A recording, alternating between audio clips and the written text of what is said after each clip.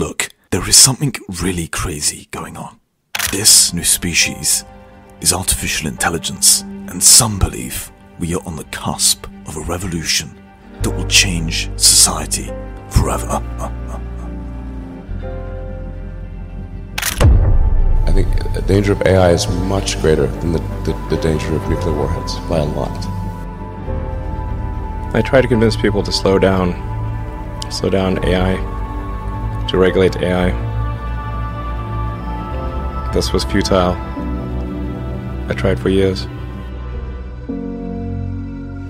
The All In podcast is really brilliant. Never before in history have we had the ability to hear from three multi-millionaires, some billionaires, on a regular basis. It's fairly phenomenal. And that is why I want to share with you some interesting insights as to what they spoke about in the latter half of the podcast, in the recent episode in which they mentioned the use of AI and healthcare. Many of you know I'm invested in a very interesting company, to say the least, for a long time, called PALANTIR.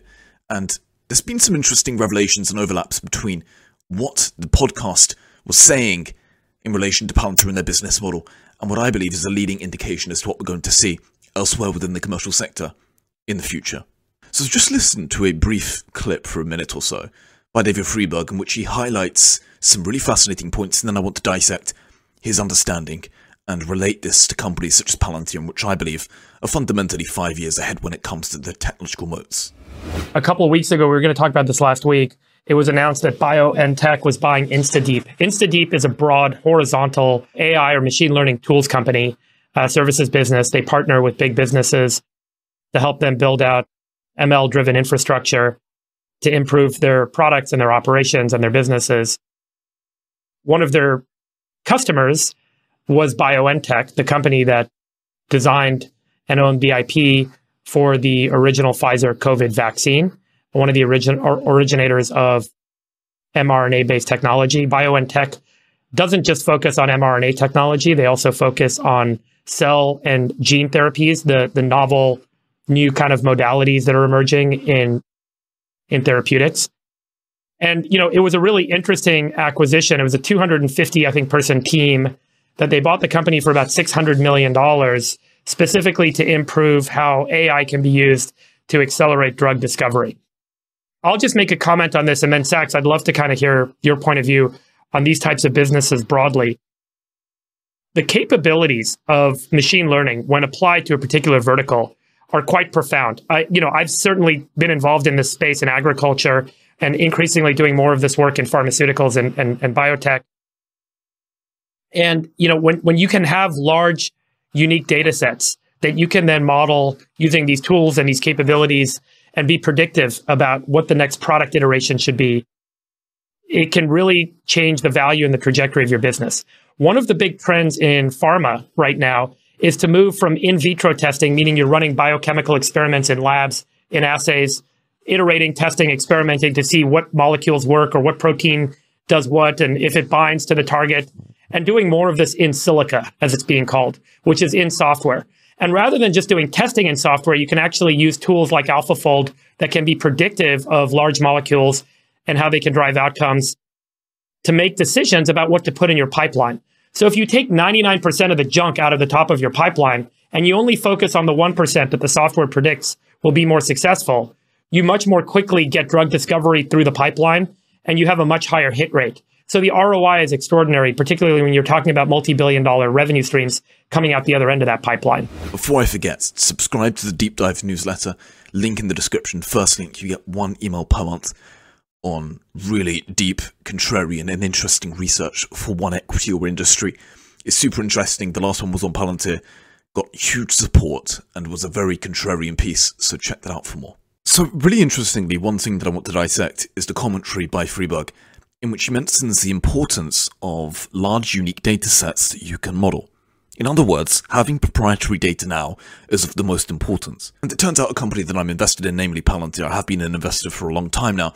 It turns out this company is sitting on proprietary data at the core. Fundamentally, they sit on USG data, in which is incredibly hard to access, yet has huge utility. And the phrase that is commonly used by myself and many others in the community is the fact that PALANTIR has battle-tested their software within the government sector on this proprietary USG data for 20 plus years, giving them almost an unimaginable competitive moat. This, in my opinion, brings a non-trivial competitive advantage for the company, and I believe also, in consideration of this USG proprietary data which they sit on, and have done for 20 years, this leads to an outstanding competitive moat in which the CEO has reiterated many times Palantir is 5 years ahead. There are some outstanding debates in regards to execution and the go-to-market strategy, but fundamentally I'm betting on technology and the agility of management in which is going to address some of their issues. And for me, this just shows that a new era of software is here, and this is really, really important to understand. A major shift has happened. Code has become more or less the same. It's a commodity, whereas the thing that enables true differentiation is the data, and the data sets that enable these algorithms. For companies, their strategic asset is something that enables differentiation against competitors. As more and more software shifts towards AI, the vector differentiation shifts to data from code, and the axis of data in which one has availability to.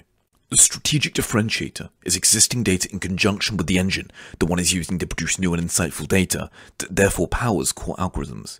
In the future, there will be algorithms built around a range of novel activities, including customer recommendations, economic transactions, and more. This last bit in relation to these specific use cases in which we'll have algorithms, this is kind of the terminology called model as a service.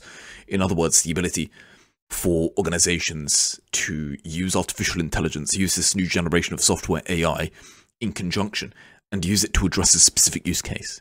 Organizations will not have the ability, small startups, any organization really, in a few years' time is not going to have the ability to easily build a model such as ChatGPT that OpenAI have built.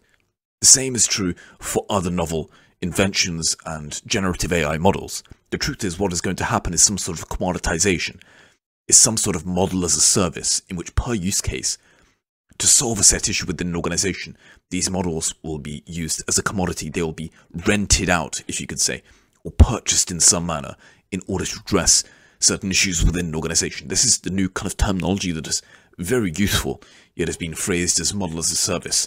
Specifically, Chamath and David Sachs spoke about this in the past few episodes. Another point that I want to mention by Freeberg within his speech on the All In podcast is the fact that he noted how it's important to be predictive, and artificial intelligence can enable one to be predictive, and this fundamentally changes the value of business. This is the inflection point I believe is coming.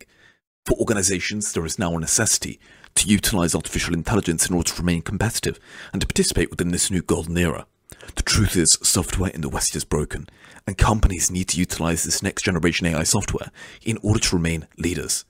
And this also ties into the future of digital twins. I've stated many times, core to my investment thesis for Palantir for some time, is the fact that I believe within 10 years' time, all organizations must be built with, on conjunction, intertwined with some sort of digital twin, in which is a representation of their business model. It's an ontological layer. It's something that is breathing. It's something that is alive. It's a simulation, a preventative measure to ensure that certain outcomes can occur and certain outcomes don't occur, to mitigate against certain outcomes if X occurs within set business. For example, within the supply chain situation, if you have a digital twin, an ontological model, some sort of digital representation in which data is represented as people, places, and things, then anyone within the organization, despite their technicality, can provide value, can simulate scenarios, and thus mitigate against risk. That is really, really important. Every single organization in 10 years' time, I believe, will be built with, on top, in conjunction with, some sort of digital twin, in which can enable this utility. And I've mentioned this many times too. In the US, I believe, in relation to David's comments, what we've seen is the fact that Ukraine has been transformed into a juggernaut via the use of artificial intelligence software. The combination of heroism, physical warfare, in conjunction with alpha-generating software has been fundamental for turning Ukraine, a small nation, into a juggernaut and basically beating, this far, the third largest nuclear power globally. The same, I believe, is going to be true for commercial organizations, in which it's going to be an inflection point sometime. It probably take much longer than we expect. But as we've seen within the Ukrainian context, now organizations, nations know, specifically nations know, that they need to invest heavily within software. Otherwise, they are not going to have advantage of this exponential nature in which is apparent with software. The same is true with commercial companies. I believe this inflection point will occur very, very soon, in which organizations, commercial companies realize that they need alpha-generating software. They need true software that works and that provides alpha in order to ensure that they remain competitive in order to ensure that they can save $200 million, as within the case of Tyson Foods. This is the future of organizations. They're going to be built on digital twins with artificial intelligence software, intertwined and ingrained as the cardiovascular system of said organizations. Freeberg also noted something very interesting in regards to his terminology. He called it in silico, I believe, or doing healthcare via software. And there's two things that stood out to me from his commentary. Firstly, he mentioned how the return on investment is outstanding within healthcare as you intertwine artificial intelligence and software in conjunction. And this leads to a higher hit rate. The truth of the matter is, in all industries, specifically in healthcare, the use of AI software has tremendous return on investment for companies. It is a no-brainer. For example, the Palantir and Tyson Foods commentary, in which Tyson Foods saved $200 million within 2 years via the introduction of Palantir's software solution. Similarly analogous is the NHS, in which the NHS integrated Palantir within their organizations, and this led to a drastic productivity improvement. I believe it's upwards of 40+% within productivity improvements across the organization, just during their pilot. So God knows how enhanced productivity could be in a few years' time once software is built on top, once applications are derived from any user regardless of technicality within the organization. It leads to unimaginable productivity improvements with the conjunction of artificial intelligence and software. Now, this is where I want to speak about healthcare specifically and tie it into the comments on the All In podcast. COO Sankar noted on Twitter very recently that between 2020 and the first half of 2022, our healthcare business has grown 267%. Our impact scales beyond COVID-19 response. And Palantir Technologies, he said, is the most comprehensive health tech startup you have ever heard of. Sankar said at the NIH, our software accelerates critical research, and the COVID cohort used Foundry to analyze an unprecedented collection of data available for COVID-19 researchers to better understand long COVID. This analysis once took months and now can be done in solely hours. According to the strategic client director for life science Palantir on Twitter, she mentioned within a quote, "We're just scratching the surface, very excited to be working with customers to unlock all of this potential."